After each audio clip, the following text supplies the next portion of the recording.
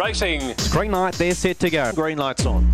Set for a start. Koblenz is holding on. Cut glory for Koblenz. But it is all heart-style Rico, and he is going to absolutely bolt the Melbourne Cup in. Green light is on for the Green Light On podcast. Yes, g'day punters. Welcome to the Green Light on Premier Racing podcast, another edition looking at Sandown Park for Thursday night greyhound racing, Metropolitan Racing in Melbourne Town. And don't forget the big podcast coming out Wednesday evening for the Saturday night meeting at the Meadows, which is just extraordinary. The Zoom Top, the Rookie Rebel, and as well the Tem Lee. And that has to be one of the all-time great Tem Lees on paper. It is going to be one hell of a night of greyhound racing, so stay tuned for that. Myself and Smithy breaking that one down, but this episode is all about headquarters in Melbourne at Sandown Park. Run of the week. Yeah, straight off the top, run of the week. Also, Beck Remain will join us on the podcast a little bit later to discuss Crackerjack Keg racing at Sandown on Thursday. But from last week, there was two runners that I thought stood out for mine. Lectra Teddy was one, drawn box number one on a track that had a 1 hour delay due to some heavy rain before the meeting and the fact that it was harrowed on Sunday. So there was definitely a bit of give in this track. Lectra Teddy was outstanding, going 29.60. I think it was a genuine 29.40 run, maybe even quicker. But Valor Bale, this run over the 5.95 was enormous and gives me the confidence that he's going to develop into a 600 metre plus star eventually. Ready and away. Jackpot Joan began well from the yellow and is going to go out to the lead. Coming across with it was On the Off, and on the inside was Weblex Scout. Very deep out was Kai Bale trying to get around them. Back on the inside was Valor Bale, and last of all was Nagambi Bale. Into the back, Jackpot Jones away from the rail, and getting up on the inside was Weblex Scout, and now Valor Bale seeing clear air is driving through. They're tightly packed. Coming through was Kai Bale. Valor Bale took the lead, turning two in front of Kai Bale. But it's Valor Bale in the straight, racing away. Valor Bale wins it over Kai Bale and Weblex Scout. Jackpot Joan back. It's a terrific performance. The runs did open, but the run home time of the race was around 10.75, and he did that from behind. So on rain-affected ground, I thought that win was absolutely outstanding from Valor Bale. And yes, I think he's definitely one to follow moving forward. Thursday's preview. Righty, Thursday night preview time. Let's start with race one. Punching out 12 races. First event on with 4 Nicola Rose just to run a place. Consistent type has been placed in 11 with 1 win from 17. Hit the line really well at Warragul last time, and I thought might just well have been ready to go to town and run a big race. Race 1, number 4.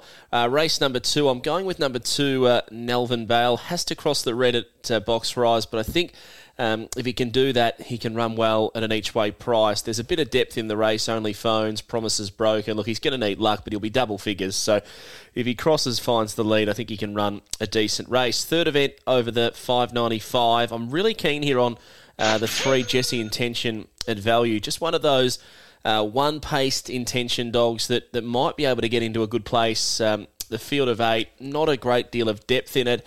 And I think there's a bit of a lack of staying strength. So that's one thing she's got. She'll continue just to whack away at the one pace. And I thought the run was okay at Warragul in very, very quick time behind Riptide Rustling and Donington Girl. So she's one of my better bets of the night each way. Maybe sort of 2 units a win, 3 units a place, more for a place. But we'll see what happens there. Race 3, number 3. Race number 4 now, and I'm with number 2, Your Colour Room. Now, this is the second time I've had to edit this race because initially I was going cruise mode, but the more I look at it, the more I think the value is with Your Colour Room. There was only a tick on a length between them to the first peg in the heat on Sunday. They were in separate heats.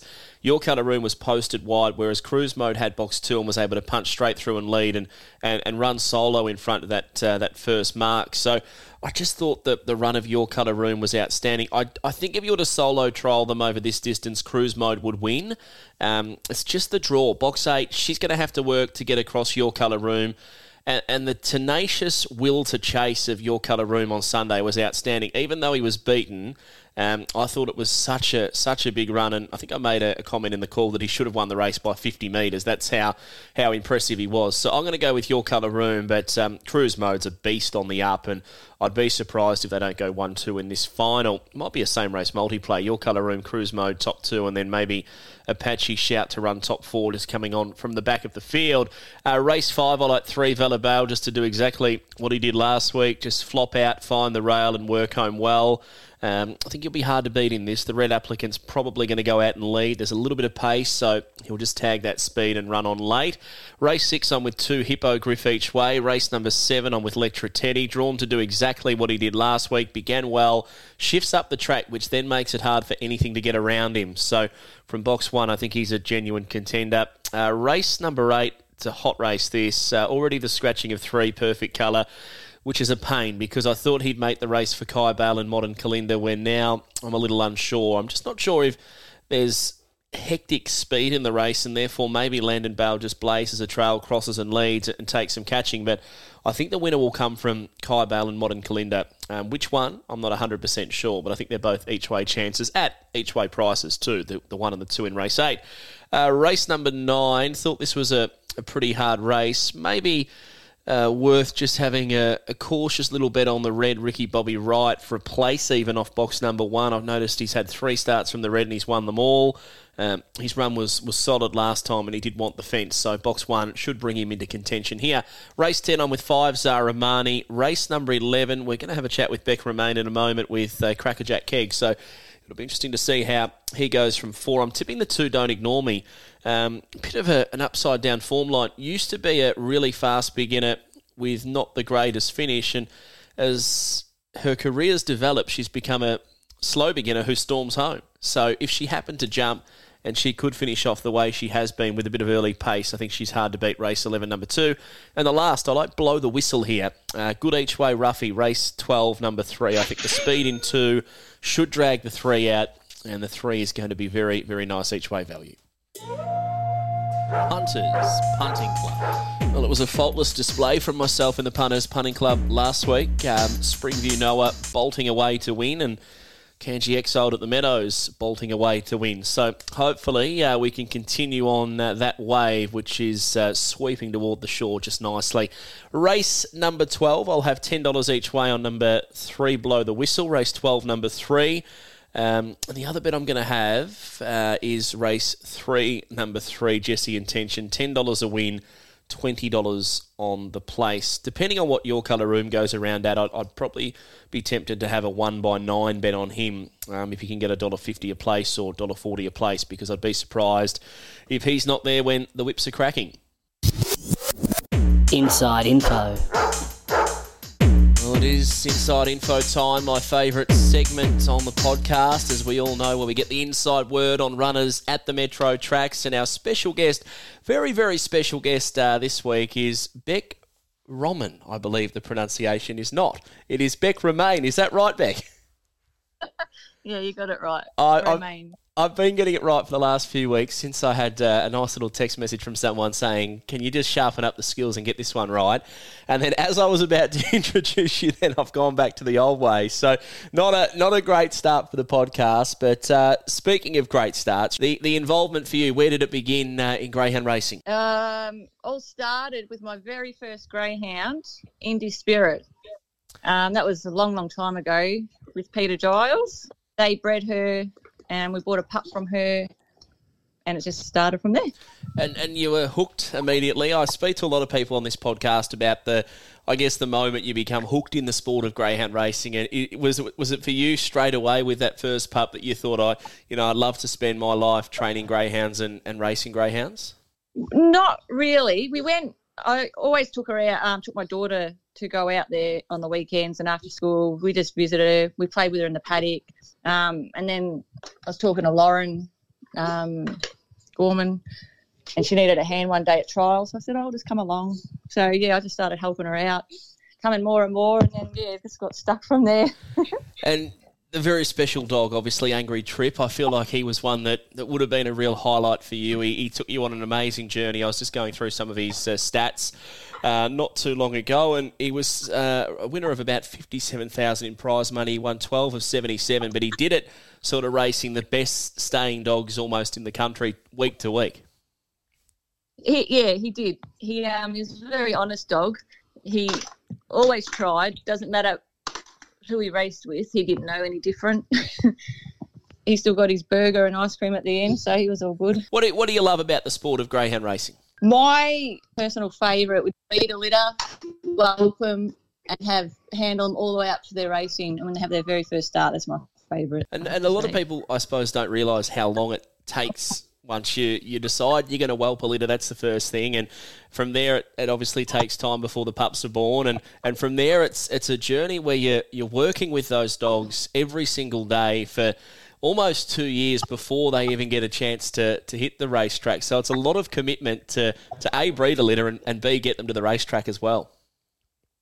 Oh, yeah, I know. And that's probably why as well, because all the work that goes into it. We've got a litter now. We bred them in Adelaide, and we've brought them back with us, and they've just been back from the breakers. So, and hopefully, fingers crossed, they're all going to go. You had a little stint over in South Australia. How did you find it over there, the greyhound racing? Loved SA, really did. We enjoyed it. Everything about it was really nice. Loved the racing, and it was more simple, I think, over there in the fact that they raced a track a day, and it just seemed to work better for us at that time over there. But yeah, we actually bought a house over there, so we're planning on moving back eventually. Oh, there's a bit of an exclusive. Once we get it all greyhound set up. An exclusive for the podcast. Yeah. It won't be anytime soon. Well, exciting times. Let's turn our attention to Sandown Park. You've got a runner in the Metropolitan Meeting in Melbourne Town. A greyhound by the name of Crackerjack Keg. He's drawn race 11, box number 4, owned by Jordan Cooper. And his family raced by yourself. You must have been wrapped with that run at Shep last time. Went 25 and 12, bounced on the lead. I feel like his form since you've had him has been really, really consistent. If he can show that early speed, bring that to town, he has to be a chance of running a big race. Yeah, well, that's why he's in after his last run, which he would have been back at Hillsville last week, except there was no race for him. So he went to Shepparton instead, which turned out to be a blessing in disguise, really, because he went so well, which put him in Thursday night just to give him a run there. And have you had a look at the draw, box number 4? There's a little bit of speed in box number 3, Vendetta Reef's got pace, but there's not, I don't think, a breathtaking amount of pace, so you'd probably be confident that if he can march out of the boxes the way he did at Shepparton last time, and his sections were outstanding, he's a big chance to get out on the speed here. Well, he hasn't been there, so we'll see. He might like something new. I'm hoping. Well, you got to give it a crack. What's the dream for you, Beck, in greyhound racing? There's some races that you'd love to win, and obviously with that soft spot for South Australia, is it an Adelaide Cup maybe at the top of the tree when it comes to races you'd love to get a hold of? An Adelaide Cup, that would be amazing to win something like that. To be honest, to win one with our own would be my biggest thrill, I think. To win one at all, obviously, would be great, but definitely one with our own that we've bred and done all the work with since they were little. Has anyone ever said to you, you sound a lot like Kate Gorman when you're chatting on the phone?